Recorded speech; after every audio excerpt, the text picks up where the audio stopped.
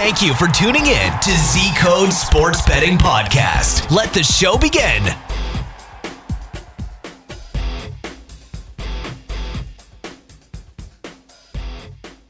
Well, it's been a long time coming, but it has finally happened. We have Butcher and Old School on the same call, so both of you guys carry a lot of knowledge, a lot of experience in sports. It's a great pleasure to have you on the podcast.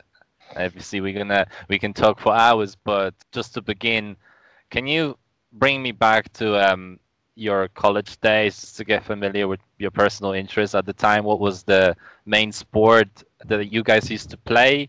And did you carry this passion throughout your life? Back in college, I was betting on all American sports, but I really had a love of baseball, as everyone knows, and I still do. I had a good friend, and we had our first, official bookmaker, and we'd make some bets together and split them, $25, $50, that type of thing. And it's okay, great. But I noticed some interesting things. Like when we used to handicap baseball, we did some things that I've now discovered I'm doing on Z Code, only we had no idea what we were doing back then. For example, in baseball, we would notice that every season, almost every team would either win or lose multiple times during the year, 9, 10, 12 games. So we came up with this little thing, just a pencil and a cross stroke, where if a team had lost 3 games in a row, we would bet them to lose. And we keep betting them to lose until they won. And conversely, if they had won 3 in a row, we'd bet them. And we'd keep betting them until they lost. So we could only lose once, but if the streak kept going, we kept going. And, that's similar to some Z Code tools. The other one that's really similar, though, was in spread sports like football. We did our little homework, and we noticed that most teams at the end of the season were about 50% or close to it as far as winning or losing by the spread. So we would start keeping track. And when a team that was like 2-7 versus the spread played a team that was 7-2 versus the spread, we would play the team that was 2-7, figuring they would get closer to the 50% and vice versa. So what we were doing unknowingly, and this is a very long time ago, was regression to the mean. Well, of course, we had no idea that's what it was, and it was a very rudimentary form. But that's the kind of stuff that we tried to uncover, and of course the usual stuff, just handicapping like a fan. Do we think they'll win by more than 4 points and all that kind of stuff? So obviously the passion has continued. Baseball's my favorite sport. I love it, but football is the perfect sport that's constructed for gambling. Let's face it. I mean, it's just it's broken down even before offshore books and live betting and everything else. There were so many ways and so many different types of bets you could make on a football game, and then you could bet them again at halftime, and all kinds of stuff. It's just perfectly structured for the betting public. All right, so baseball. Butcher, yourself, I believe you're a basketball man, at least from the college days, right? Yeah. I'm a pretty big basketball better. Yeah, you're right. Okay, I'll tell you one thing. Some of the things we used to get into with basketball was we were looking at guys that were playing in smaller conferences. I mean, I know it kind of sounds a little disheartening a little bit, but we would look at guys that we could find an edge in, a player maybe here or there where they actually had a little bit of a gambling problem, and we were able to take advantage of that. If you want to talk about how I first got into betting on college basketball, if we're going back that far. Yeah. So basically we would look at some of these smaller mid-major conferences, and if there was a kid on there that ended up having a gambling problem and got in a little too deep and couldn't pay a debt or something, we would definitely take advantage of that. And that's how, I mean, if you want the truth, that's how I got into betting on college basketball. So, I mean, I'm not saying anything about anybody other than that, but we definitely looked to take advantage of guys that ended up getting down on a book who like to gamble on sports, especially if they play college sports. And I know I mentioned this in my first podcast with the University of Minnesota.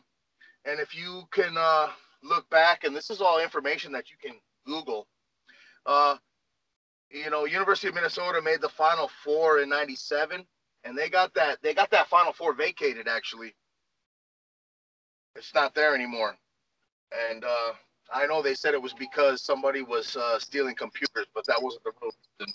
And that's really how I got involved in betting with college basketball, and now it's become a passion. I mean, I don't have that kind of advantage anymore, but I'm just saying that's how I basically got introduced into betting college basketball through my grandfather, because he sent me to the University of Minnesota for that reason. So I ran the sports book at the University of Minnesota from 1996 to 1997. And if you look, their basketball team made the Final Four, but that Final Four is vacated. All right. So that's how. I'm glad I didn't go to University of Minnesota, because I probably would have owed Butcher a fortune. I don't know. It's cool. It's all right. Man. We'll put it on a payment plan, buddy. I've been on a few of those in my lifetime. Yeah, your ass might have hit me for a few thousand, man. I don't know. So we don't know. Maybe I would on a payment plan. I don't know. With no offense, but I think if Old School was one of your clients, they wouldn't be a client for a long time. I'll tell you what, I ain't trying to take any bets from Old School, all right? Especially like you talk about baseball. I ain't taking any bets in baseball from Old School. I can tell you that right now. He can bet for a week and I get his ass off. Oh, all right. So obviously both of you guys are from the US. You have attended a lot of matches. You got a lot of exposure to a lot of sports personality. What are some of your most memorable moments of meeting someone you looked up to, and also has that expectation of a hero sort of wore off as you met them, or you were flabbergasted, and also it has exceeded your expectations, perhaps? Having lived in LA for a while, and I learned and having met some people. I mean, I was in Norfolk when the Virginia Squires were there. So, the stadium was half full, and I got to see guys like Dr. J and George the Iceman Gervin. So I learned pretty early on not to fall in love with my heroes, because someone was a good actor or a great athlete didn't mean they were a great person. So I didn't get too starstruck. But I will tell you about two. I grew up, and my kind of one of my basketball sports heroes as a kid was Jerry West, the logo for the NBA. So later in life, when I was developing shopping centers, a lot of my partners were UVA graduates, and they were big boosters because they were doing well. So I used to go to the ACC tournament every year. And one year we went to, one of the hot spots where everybody went afterwards to have cocktails. And someone says, college nickname Pistol, because I looked like Pistol Pete. Didn't play like him, just looked like him. And they said, Pistol, there's Jerry West. So we went over, introduced ourselves, and he was the nicest guy in the world. He turned us on to some drink that had licorice beans in it. Butcher probably knows what it is since he owns a bar. But just chatted with us, and that was awesome. But my most fun experience, growing up, I was a big boxing fan. And, the Friday night fights were a big deal because there was no cable, there was no pay-per-view. You had 3 channels. So, if you got to see a fight, and, it was big stuff. And I was a fight fan all my life. And Cassius Clay came along, who then became Muhammad Ali, as we all know, and I loved him. Now, one of his, I never got to meet him, but one of his big adversaries, as we all know, is Ken Norton. They fought 3 times. Norton won the first one by split decision. Ali won the next one by split decision, the next one by unanimous decision, but they were all very controversial. So I'm living in LA and I'm friends, platonic friends, unfortunately, with this girl. She was a Playboy bunny. She was an actress. And she happened to have been in a very bad movie that Ken Norton was in called Mandingo. And they became friends. We'll just leave it at that. So she gets a call and she says to me, look, I know you're a big boxing guy. Norton was training at Desert Hot Springs because he was going to fight Larry Holmes for the championship. And she said, you want to drive out to Palm Springs and meet Ken Norton at his training camp? And I said, what, are you kidding me? Of course I do. So we go out there and we get close and call in, and he comes out and meets us about a little ways from the camp. It was, out in the middle of nowhere. It was just a little motel. It had a sign up that said, he was training there and everything. And in a convertible Bentley, and meets us. And we go to the training camp, and I'm having a great time watching him train. I've never seen anything like this. He would fight without any pauses, without any breaks, 1-minute rounds, one fighter after another. They would bring out guys that were ranked in Ring Magazine, like 5th in the world, that you never heard of. These beasts they brought in from Europe. I mean, they looked, and he would just, after every minute, they would switch guys and he would fight them. It was unbelievable. Just the stamina he had. And he was an ex-Marine, so he had that V cut, just a great physical specimen. Nicest guy in the world. So I'm waiting to ask him all these questions about Ali. And some guy, if you remember those horrible leisure suits that were in style back then, this guy wearing this terrible white leisure suit with a big gold medallion and white shoes comes up to us. He was his spiritual advisor. And he pulls us aside and he explains to me, it's my job to keep his head straight. So when he goes to eat dinner, you'll go to the dining room because he goes in there and he just eats steak, as much protein as he wants. And you can go to his hotel room. He's got tapes of every fight, watch whatever you want. You can eat stuff out of his fridge. But the tapes that he doesn't have are Ali. And you can talk to him about anything, but do not talk to him about Muhammad Ali because we want to keep his head straight. So I'm going crazy because I can't talk to him about the one thing I want. But he was a great guy. Told me this one funny story that I'll share. I'm just going to tell it like it is. Jake, you can edit if necessary. He was really into cars.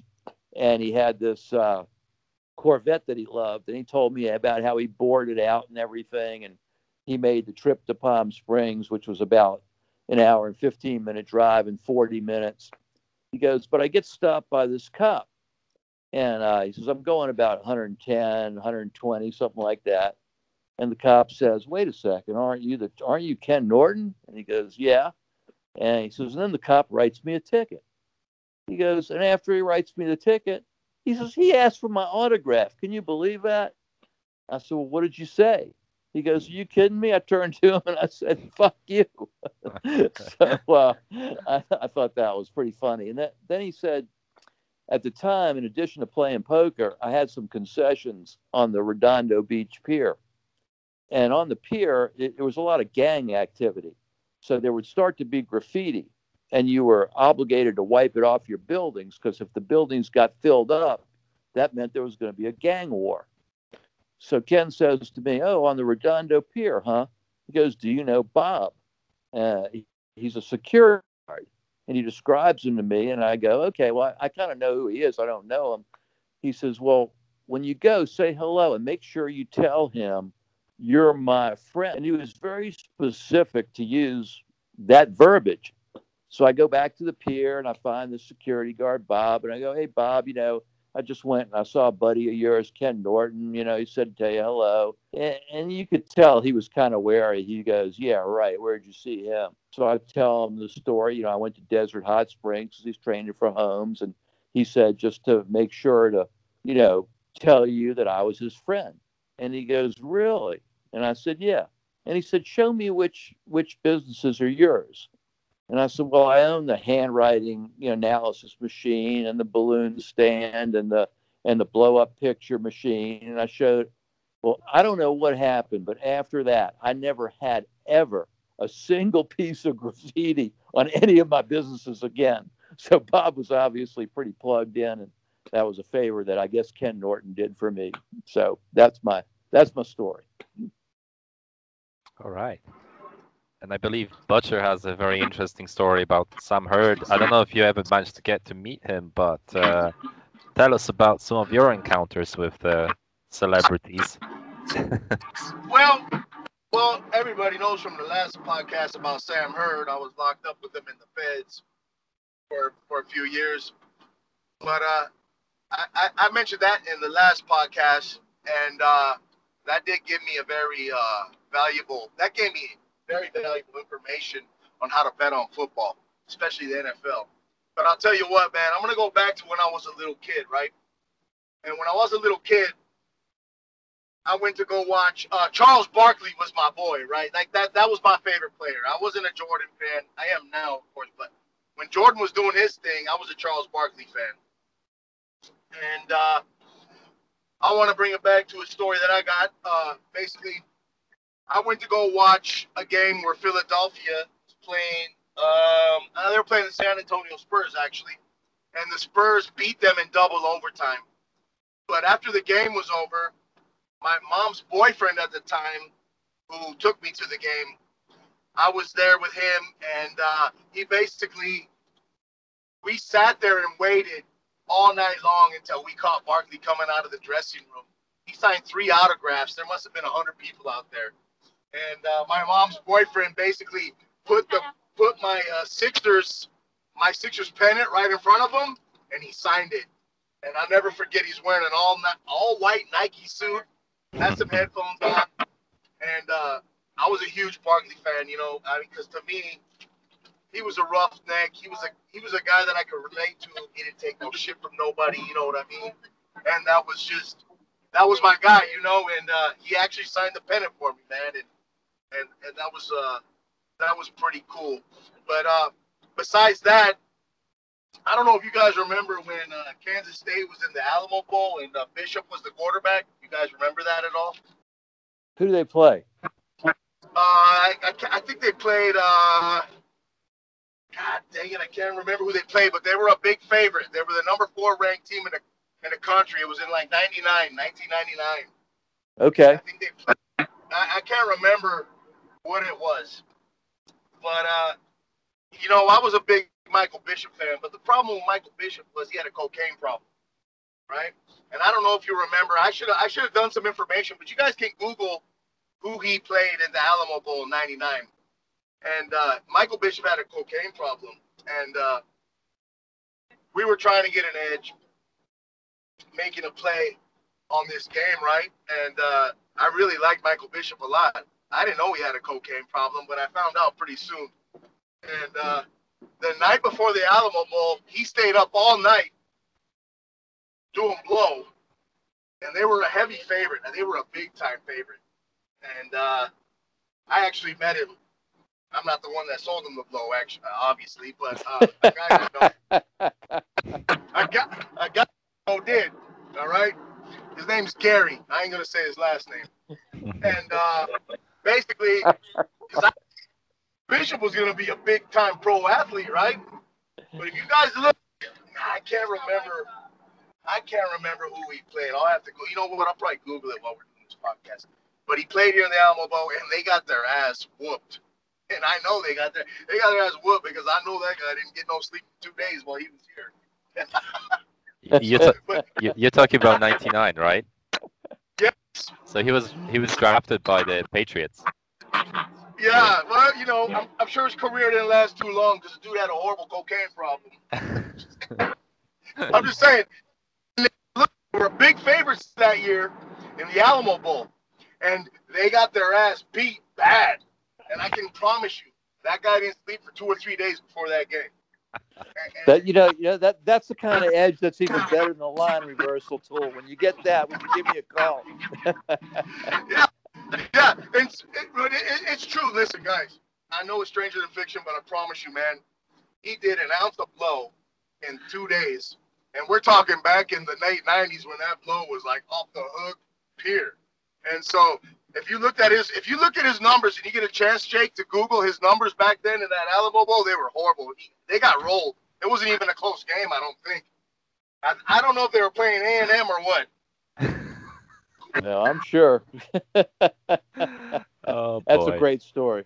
Yeah. It is a story. I liked him. I wanted to meet him. My buddy called me up. Hey, he said you want to meet Michael Bishop. I think that was his name, Michael Bishop. I can't remember Bishop. And I was like, yeah, I want to meet him. So we go there. Next thing you know, my buddy's dropping his big-ass rock on a table, and he's going to town. And I'm like, you got a game in a couple days? He's like, yeah, well, I do this before every game, he says. I was like, holy shit. Welcome. So, needless to say, I put all the money I had against Kansas State in that game. And I did pretty good. You know, of course, I blew it all on strippers. but, you know, that's when I was younger. Hey, so I don't know if this is the PG.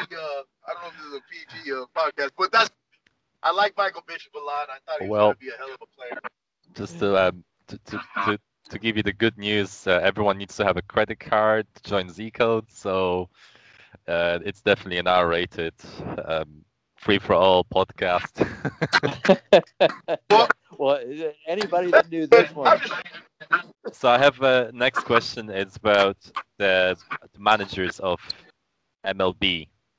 I want to talk to you about Tommy Lasorda, who has sadly passed away recently. He's one of the bigger personalities. And what are your personal memories of him as a person, and also what are some of your favorite managers in that MLB overall? All right. Well, Lasorda, you know, living in LA, fortunately, I had great ticket connections. So I've probably been to more games at Chavez Ravine, Dodger Stadium, than anywhere. And, you know, I'm a Yankee fan, but the Dodgers, I adopted them as my West Coast team. I really loved them. Lasorda was always, to me, a great cheerleader. You know, they always say he bleeds Dodger blue, and he did. He loved the Dodgers, and he got off to a fast start. I mean, I think he won the World Series after 5 years. But after that, in 15 seasons, he only got back there once. And I really never thought he was that great a manager. I thought he was a great front man for the Dodgers. He obviously loved it. He was great for the organization, but I thought he undermanaged as far as the pitchers went. I just didn't, you know, he wasn't one of my top guys. And I don't have any personal stories about him. I never met him. He certainly, you know, seemed like an affable guy in his interviews. And like I said, was always very, very positive about the Dodgers. But I wasn't sure with the talent and the money they had to spend that, you know, they couldn't have done better. But like I said, he was a good front man. I'm sure that was part of the equation also. So that's just my opinion, and it's probably worth about 2 cents for the 2 cents it's worth. But you asked, so that's my take on Tommy. As far as other managers over the course of my lifetime, some of my personal favorites were Tony La Russa.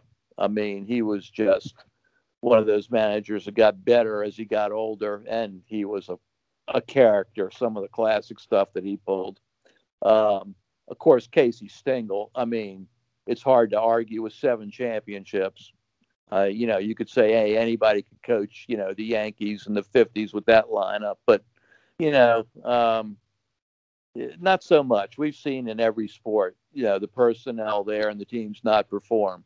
So, and Casey didn't coach the Miracle Mets, but he did start off coaching the Mets, so he was another personal favorite. Earl Weaver for the Orioles, if for no other reason than to watch him kick sand on the referees and get ejected every other game. I mean, he was a character. Probably my favorite manager, contemporary manager, is Joe Madden. He was with the Cubs, and to me, he's the Bill Walton of managers. He's like an old hippie. He would do stuff to motivate his team. He would take them on theme trips. He'd take them to an island, and he'd make them dress in island shirts and stuff like that, just to loosen them up. And when he managed, I always thought that he handled his pitchers very well. And unlike other managers that did it by the book, okay, this guy's on a pitch count, and if we put the relief pitcher in and this and that happens, he would use a little more subjectivity, a little more of the eye test. And he always seemed to be right on point, and his team really liked him. And I just think he did a fantastic job. Of course, being a Yankees fan, I love Joe Torre. Thought he did a great job. And then one of my last personal favorite over the years was Sparky Anderson. Sparky was the first guy to win a World Series in both the AL and the NL. And he was Detroit Tigers. I mean, first he started with the Big Red Machine back in the Pete Rose days when he was a player, and then he came back and got hired by the Tigers after everybody thought he was washed up. And Sparky would always he was a big cigarette smoker, and after cigarettes became taboo, you'd always see him hiding in the dugout, sneaking a smoke, trying to stay off camera. But the Tigers brought him in. They had a team. You couldn't name any of the players. Nobody had heard of these kids. So he goes and he sees the talent, and he says, I'll have these guys winning a pennant in 5 years. And he did. So a guy like that with that longevity and that much self-confidence, and he was known as Captain Hook, because if the starting pitcher threw 2 balls, he was out of there. I mean, Sparky didn't screw around. So he was a very old school type manager, and he was one of my personal favorites. And you, Butch, do you have any memories of any of the MLB guys, and maybe Tommy Lacerda yourself? I'll tell you what, I actually do. I do like Sparky Anderson, by the way. Old school. I mentioned that. I wanted a quick note real quick on my Bishop story before we go on. At 1998 Alamo Bowl, they lost to the Purdue Boilermakers, who were 8-4. There Kansas we go. State was 11-1. They lost 37-34, and I know why they lost. But anyways, so we're talking for real. But we're talking about oh, and by the way, he's recovering from a stroke that he had just about last year. Probably because, But anyways, so moving to baseball.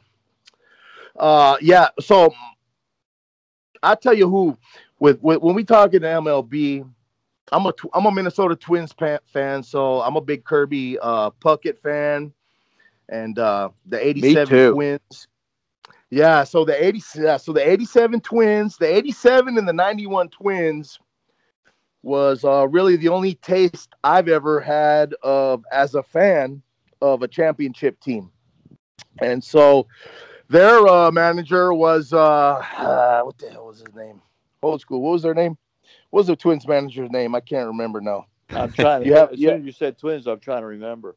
Yeah, but to remember, I mean, he was there forever. Tom Kelly. That's right. Tom Kelly. That was his name. So, those as far as baseball is concerned, I'm not a real big baseball guy, to be honest with you. And but if we're talking MLB baseball, if you're asking me anything, I'm gonna talk about the 87 and the 91 Twins.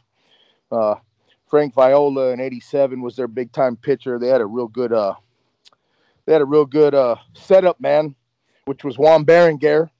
And then they had who came on the mound at the end. I can't remember his name, but I think it was Jeff Reardon. Jeff Reardon was their closer, but Juan Berenguer would set him up with the heat. And those were my two teams: Kirby Puckett, Dan Gladden, Gary Gaetti, Greg Gagne, all those guys. And then, of course, Jack Morris in 91, who pitched for Sparky in 84 when the Tigers won. So I'm a big-time Jack Morris fan. He's from Minneapolis, where I went to college at the University of Minnesota for a couple of years. Not to get an education, but to run a book. But, yeah. So my fondest memories of MLB, and they're actually really, really good because it's the only time I've ever got to see a favorite team of mine win a championship. Two of them are the Minnesota Twins and those Tom Kelly teams of the late 80s and early 90s. Those are my fondest memories of Major League Baseball. Cool. So moving on to the current era of MLB, there's a new player called George Springer. Well, he's not new to MLB, but he's obviously new to Blue Jays because they just signed him for a 6-year contract worth $150 million. Do you think this acquisition is going to pay off for the Blue Jays, or? I'll let you handle this one, Old School. I'll defer, man. Well, look, I they could have saved a lot of money. I would have played for his signing bonus, $10 million. I mean, I'd have played for 1/10 of that. I mean, look, if the Mets bid $125 million for the guy, it's all what the market can bear. As I've always said and Scotty will relate to this, being in business and being in sales, but I can tell you exactly what any product, any service, any sports person is worth exactly right now at this point in time. And the answer to that is what somebody will pay for him. So obviously for the Blue Jays, he's worth $150 million. And the reason is that they want to win now. And I also got a little unsolicited information off the Z Code wall from our friend Michael, who up in Toronto, who was joking with me about the Blue Jays, knowing I'm a Yankee fan. And he was saying, because it's Canada and other reasons, they have a hard time attracting marquee players. So, they have to overpay. And if they've got the bankroll for it, and it doesn't hurt their salary cap in other areas, why not? Personally, I've always felt that every position player is overrated. I mean, the guy's hit 20-plus home runs in 4 out of 5 seasons. That's nice. I wonder what Mickey Mantle would have made today, but, it's nice. I can't see a right fielder. I mean, when I was a kid and played baseball, if you couldn't catch and you couldn't throw, they stuck you in right field. I mean, I know it's a little different, but, if he's the guy that does it, he arguably gives them, the best offensive lineup in baseball, or certainly in the conversation, along with the Yankees and a couple of others. And he may get them there as quickly as they need to be. What I looked at in the trade was, how does it affect the rest of the team? Because I think the key to winning, obviously, is pitching. And, they've been pretty impressive. They got Rourke, they got Rue, they got Chatwood and Jansen and Chase Anderson. So they look pretty well-rounded, and they're, you got to create some chemistry. Other guys are going to have to shuffle around a little bit. You don't know what that's going to do to them, but, we'll see. I mean, like I said, it's if that's what the market will bear and they can afford it. Being a Yankees fan, I'm used to seeing my team, overpay for players to get there, and it's worked out for them many times. So, I wish them the best until they get to the Yankees, of course. Don't want to spend too much time on baseball, but obviously we're going to be jumping around to different sports shortly. Just the last question on baseball is, what team should we be looking forward to for the next season, or as teams to be looking out for? I mean, the obvious ones are, again, the Dodgers and the Braves in the National League. Before this trade, I would have said the Rays and the Yankees, but now you got to throw the Blue Jays in there. White Sox are also certainly going to be a contender, or look like they could be.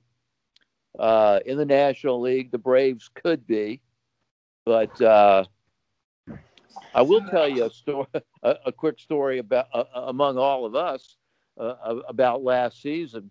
We were making the futures bets, and the Butcher contacts me, and he says, "Look, I have a ton of respect for the Butcher, as we all do in all American sports. So I was flattered when he deferred to me in baseball. And he said, 'Who do you like?'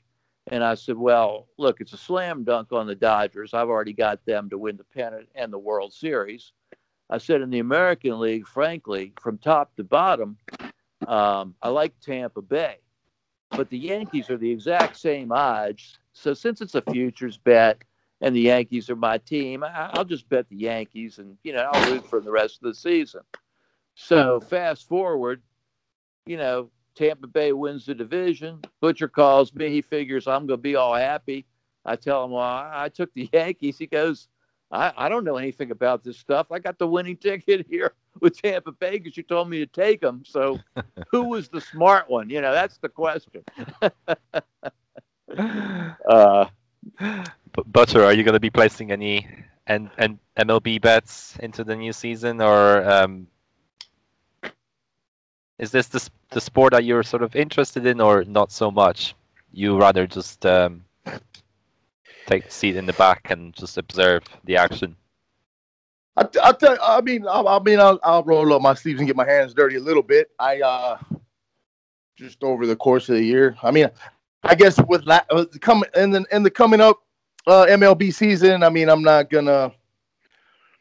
Baseball isn't my expertise really, but man, I like the Tampa Bay. I know Old School like Tampa Bay last year as well, and I bet them to win the East. But other than that, I don't really have much of opinion worth sharing because I'm not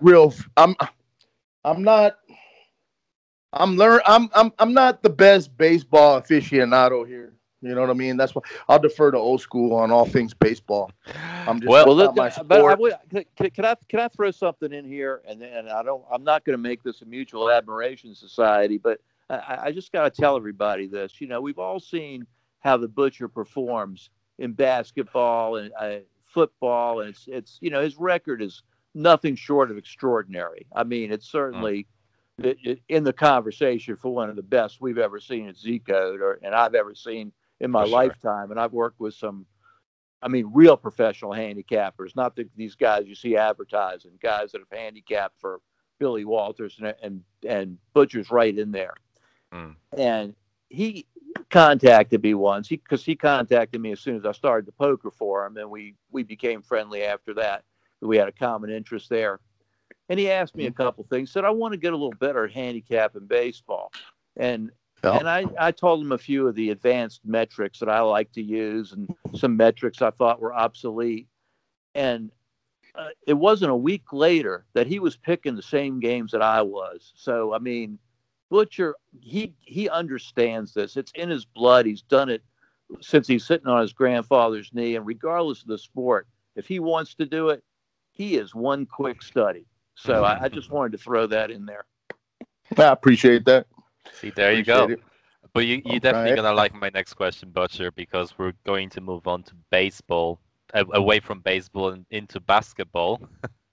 Okay. So for the NBA teams, obviously the NBA teams have made a lot of roster changes recently. And this season, the Nets are looking hot. And damn hot with the top three players, Durant, Harden, and obviously Irving, on the same roster. Do you reckon they will make the playoffs and beyond, perhaps, or do you see them? I'll tell you, I reckon they will if they want to play some defense, which they really aren't playing too much defense right now. And yesterday I put on Z Code. I was like, if the Lakers are going to get touched, they're going to get touched tonight by Philly, and they got touched. And I don't know, man. To me, first off, the Lakers are first and foremost the team to beat. They play their defense is so beautiful. Their defense creates the offense. I mean, from the top down, Anthony Davis is such a good defender. So is LeBron James. You got Caldwell Pope. They all are just really, really good defenders. And so right now, I don't know if there's enough basketball to move around on the Nets right now. I mean, I do think they can take the East, but I ain't gonna lie. With Doc Rivers in Philly right now, and to me, Embiid's the best big man in the game, and he causes a lot of matchup problems now with this small ball that everybody wants to play. I mean, you guys saw it last night, even against a great defender like Anthony Davis. Embiid's a problem if he can stay healthy, and now he's got a coach that can reel his ass in when he needs to, and he respects his coach, Doc Rivers. And let's not take anything away from the point guard they got, Ben Simmons. I know a lot's been said about how he can't shoot the ball, but my God, look at this guy's stats. I mean, I don't think anybody really looks at this guy's stats, but he does everything from top to bottom so well. He plays great defense. I got an affinity for big point guards, right? He's a big point guard. What is he, about 6'7", 6'8"? He almost reminds me of Magic without Magic's jump shot. I think he can get there, though. But I don't know, man. I'll tell you what, if I had to make a future bet right now, and I'm not a prisoner of the moment. I'm really not. I liked Philly before last night. And I may even post this on Z Code, but I may go ahead and put a future bet on Philadelphia to win the East. Oh, wow. I'm just worried about Embiid's health. But as far as the NBA is concerned, there's one top dog, and that's the Lakers. And it's because of their defense. And that's my take on the NBA right now. I just don't know. I just don't like Kyrie Irving very much. I like James Harden, but do you feel like they got to make that basketball a lot bigger to go around between them three? I love Durant, but do you feel like there's a problem when there's too many stars on a single team? It becomes a bit.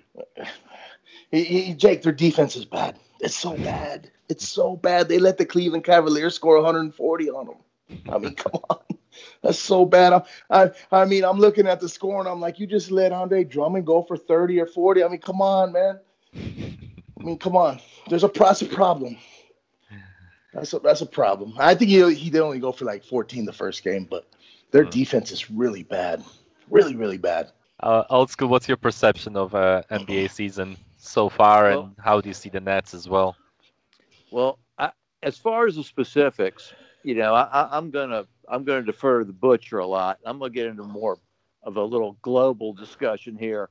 As far as the teams in the West, I had the Lakers and the Clippers as the favorites, and the Nets and the Bucks, obviously.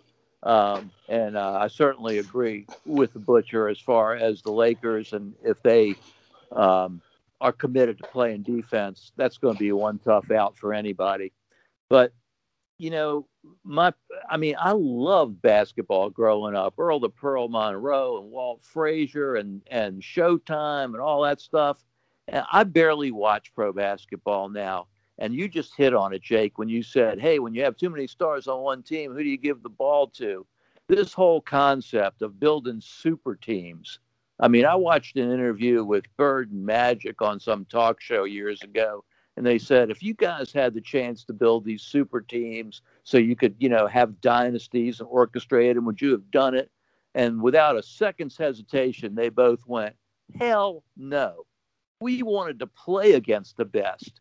We wanted to compete against each other. So this whole thing of having, 5 gigundo superstars on the same team, it just kind of turns me off. And the other thing that does is the rules changes. I know rules are always going to change over time, but internationally, what's the biggest sport? Soccer. People love soccer. Americans, not so much. Americans tend to love offense. What happened when Gibson had the greatest year ever in baseball? They lowered the mound to create more offense. They juiced the ball some years. In football, they've changed the defensive rules. They may as well put a flag on these guys. in the NBA. You're looking at totals of 240. That used to be an all-star total. I mean, it's I'm not saying these guys aren't great that play today, but back in the Jordan days, they couldn't get the ball up the court. And I'm also not saying I want to see it stay a total wrestling match, but I do like to see some defense. So I'm just kind of off the NBA as far as being a big fan, to be honest with you. This is a very dynamic podcast. We move on from one sport to another, and the next one I want to talk about is NCAAB, which is obviously the sort of the league below, up and coming players. And there's a lot of teams that are sort of going for the top right now with the title. Gonzaga is one of them. They're reaching for the title since 2017, and it seems like everything's playing out, but not so much. And what's your perception of this season so far? How do you see it, and what teams should we be looking out for going into playoffs? You asking me? Go for it, Butcher. Yeah, okay, you can go fast. First of all, the best team in the country is Baylor. Okay, let's just not get that twisted. They're in probably the best conference, or one of the best conferences. They've been the best team since last year. Everybody knows I'm not a fan of any team, but I'm just saying, like, everybody knows I'm Baylor's nuts, for lack of a better word, for 2 years now. And if I actually early bet, there was a game that Gonzaga was about to play Baylor earlier in the season, and I had caught an early line at Baylor +4. Before game time, it was at 2, and the game got canceled. But I highly doubt Gonzaga was still going to be the number one team after that game. That's my opinion. But I think the Big 12 is a very, very, very good conference. And I know Gonzaga has some horses, but I'm gonna say I just don't trust Gonzaga. I trust Baylor's. Here we go with defense again, right? I'm a big defensive guy. When it comes to any pros, the Lakers got the best defense in the NBA. That's why I bet on them all year, last year in the playoffs especially. And I'm gonna say the same thing with Baylor. They got the best defense, man. They got 2 guards that can start on any pro team now. They got the post players to play good D. They're in a conference where they get tested day in and day night. I mean, their worst game is against Kansas State. Who's Baylor playing? I mean, who's Gonzaga playing? Pacific, University of California, San Diego. We're looking. I mean, come on. They're not. They're to me, and I know they have beat some good teams. They beat Kansas, and I get all that. But to me, Baylor, they got some junkyard dogs, a really great coach. They're tested in a big-time conference. And I think both their guards can start for any NBA team after a few years in the league. I think those guys will get a starting spot. So if you ask me, I'm all the way in on the Baylor Bears, which they're just a few miles up the road from where I'm at right now as well. All right. So have you been to any of their matches? Old school. I know Old School may have a different take. I mean, he likes some of those teams out east. I'm not sure. I know he likes the Bears as well, but what's your take on that, Old School? Well, I'm going to take a page out of your book. In handicap and basketball, in every sport, but especially basketball, I knew it was all about matchups, but Butcher's really taken me to a new level in looking at the matchups. And that's my only concern. Strength of schedule, the guards, everything he said, I can't disagree with. But in looking at the matchups on the Zags, that's a pretty complete team. And I just don't know. I don't know of any team that matches up with them. Maybe I'm wrong about Baylor. I don't know. What I do know is that in a one-and-done tournament, it's hard to any given night, you're knocked out of the tournament. It's survive and advance. And that's a tough order for anyone. I mean, you want to have at least a few games when you're deciding a championship so that talent can really rise and one off night doesn't knock you out. So it's really hard. The top 4 that I had were the Zags, Baylor, Villanova, and I did have Texas, but now it's sort of a tie between Texas and Iowa. Michigan has snuck in there. As the Butcher knows, I'm a big Shaka Smart fan. who's the coach of Yeah. Texas. And but y'all are gonna laugh at me, but I know the ACC's down this year, and granted, I'm a homer when it comes to that, but I'm also a big Tony Bennett fan. And if you don't think I that am too. I am too. well, you talk about defense. I mean, there you go. Yeah. I mean, Yeah. they score 60 points and they win every game by 20. Yeah. But UVA, I know they're looking to sneak in on that top line, and if not, they They should are. at least be a number 2 seed. If they can win out and plus win the ACC championship, and somebody else stumbles, they're going to be right there on the top line. I'm not For saying they sure. can go all the way, but I'm not saying that they can't either. Yeah. There's another sneak team too. If you just want to pick, like, who might be the so-called Cinderella. I really like Florida State, and I like them because of their length. That's Defense too. Yeah. yeah, exactly. I mean, they create a lot of matchup problems, as you like to say. Yeah. So Yeah. I that's agree sort of with you. my take. I agree with you on that, old school. I can't argue with you there. I do have one. I got one sleeper coming out of the Big Ten. Maybe I know everybody loves Iowa. I think Illinois is a real complete team, and I think they could definitely make some noise in the Big Dance as well. And I like Iowa. I like Luka Garza. But yeah, everything you said, I agree with you on everything you said, from Virginia down to Florida State. So, and Gonzaga too. They pose a lot of matchup problems. So that was a good take, man. I like that one. Iowa has the number 1 offense, don't they? With consecutive 90-plus points per game. Yeah, they do. They do, and they got guards. But they got some shooters. I mean, Bohannon can really light it up from 3-point land, and they're good too. But I don't know, man. When you get drummed by Minnesota like they did, and then hey, who just beat them recently? Old school. They just lost 1-2 recently. I can't remember to who. Who was it? You remember, old school? No, I don't. But I was God listening to you when you were talking about their schedule, and I was laughing because it's like, Little Sisters of the Poor and St. Mary's, but they've got the players this year, so it'll be interesting. They do got the ballers, and Iowa is good too. I just if I was gonna pick a sleeper though to make a run to the Final Four, it would be Illinois out of the Big Ten. They got 3 guys on there that can light it up. They got a good defense. And I know everybody, I mean, Iowa's, of course, everybody's got to have them up there. They probably got the player of the year. I'll tell you what, if I had to pick a player's game I love, Luka Garza, baby. Love Garza, absolutely. When I played basketball, I was that guy, not on his level, but that was me. I was a mean mother. I ain't going to say it because I don't know. I know it's R-rated, but I still got to watch the kids at home. But I played like him, man. I didn't take no shit. Butcher, let me ask you a question. There's one, because I'm curious. There's one team I keep seeing up there in the mix, and Houston. What do you think of Houston? Like, I don't know why they're up there that high. Do you? I love Houston. I do. They play great defense, man. I mean, here we go again with the defense. Okay, that answers it. I mean, I'll be honest with you, old school. I'm gonna like any Kelvin Sampson coach team. Yeah, can't argue with that. I'm a fan. I am. I know he's a cheater. I know he's cheated, but I tell you what, all his guys play real hard-nosed basketball, and they're gonna. They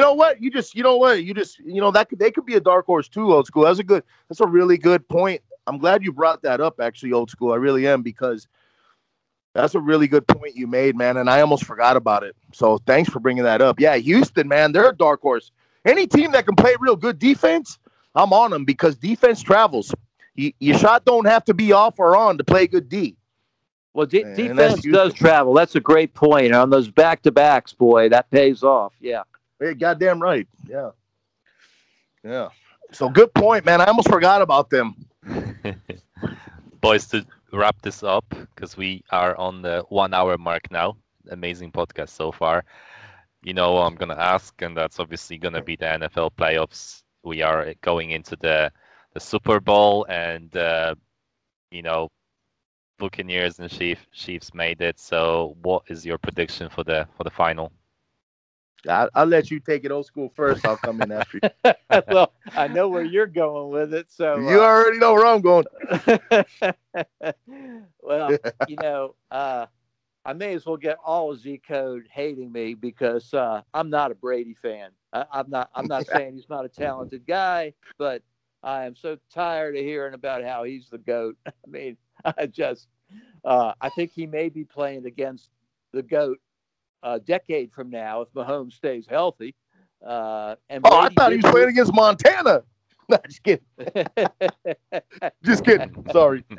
And Brady has proved me wrong. I attributed a lot of his success to playing under Belichick, who built a team around him and a specific offense. But he's shown now that he really, truly is a field general. And but the man does not like to get his jersey dirty. I mean, I've seen interviews with ex-football players that have said he closes his eyes before he gets hit. So you gotta get in on him. You gotta hit him. The Chiefs, I love Mahomes. I think Andy Reid is on a mission to prove this game has not passed him by when the Chiefs let him go. And so far, he's shown to be the premier coach this season, in my opinion. You got Arians on the other team for Tampa Bay. This guy, when he coached Arizona, every year he'd be about to lose his job, and then all of a sudden he'd win the last 5 games and keep his job. So I'm still not sure how good a coach he is. Maybe he's great. I'm just not sure. I know that the Butcher is going to be in the opposite side of this one. As far as winning the game and winning the Super Bowl, I think the Chiefs have a lot of weapons. I think let's go down the boxes. Coaching, I give the check mark to the Chiefs. Quarterback experience to Brady, but as far as the physical tools, the youth having the legs and having a great football IQ, Mahomes, bam. Defense, check mark probably goes to the Bucks. Overall offense, I don't know. I like the Chiefs to win the game. As far as with the spread, I'll do what I usually do and follow whatever the Butcher posts. I agree with everything Old School said pretty much on the Chiefs. I think Andy Reid's the better coach. Definitely think Patrick Mahomes is a better quarterback at this time.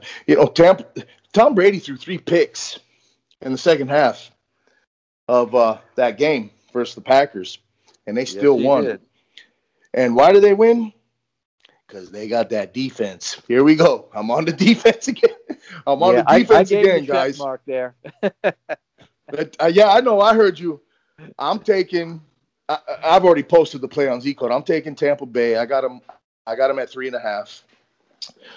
I bet it as soon as I bet it at 10 p.m. Sunday night from a bar with my best friend. I was like, I got 3.5. I said I'm gonna beat the closing line. But so I got Tampa Bay plus 3.5.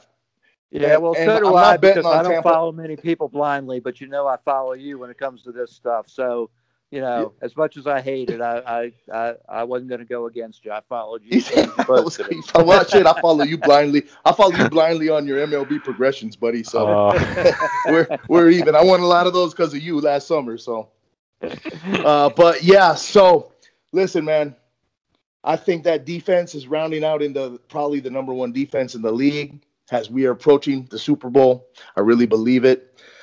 And listen, you know how hard it is to bet against the Kansas City Chiefs. It's so hard. I don't want to do it. I do not want to do it. I had the Chiefs last year in the Super Bowl. Got lucky. I'll tell you what. I'm on the Chiefs, and it's not about it's not about Tom Brady. He's stealing all the headlights from the real stars of this team, and that's their defense. And if you throw 3 picks against Green Bay in the second half, and your defense is able to keep that victory, that's something that I'm willing to bet my money on. And that's really the only reason why I'm betting on Tampa Bay. I'm betting on their defense. And, of course, I'm betting that Tom Brady can make some good decisions. Of course, I'm like Old School. I'm not a big Tom Brady fan, but God damn it, he's proven me wrong. I mean, kind of showed me where he was at when he took this Bucs It's getting team. old, isn't it? It is. I mean, but golly, it's kind of hard to ignore what he's done at 43 years old to get to the Super Bowl. But he's not the reason they're in the Super Bowl. They should have lost that game. Their defense kept them in that game and shut Rodgers down. And that's where I'm at on the Super Bowl, guys, is I'm on Tampa.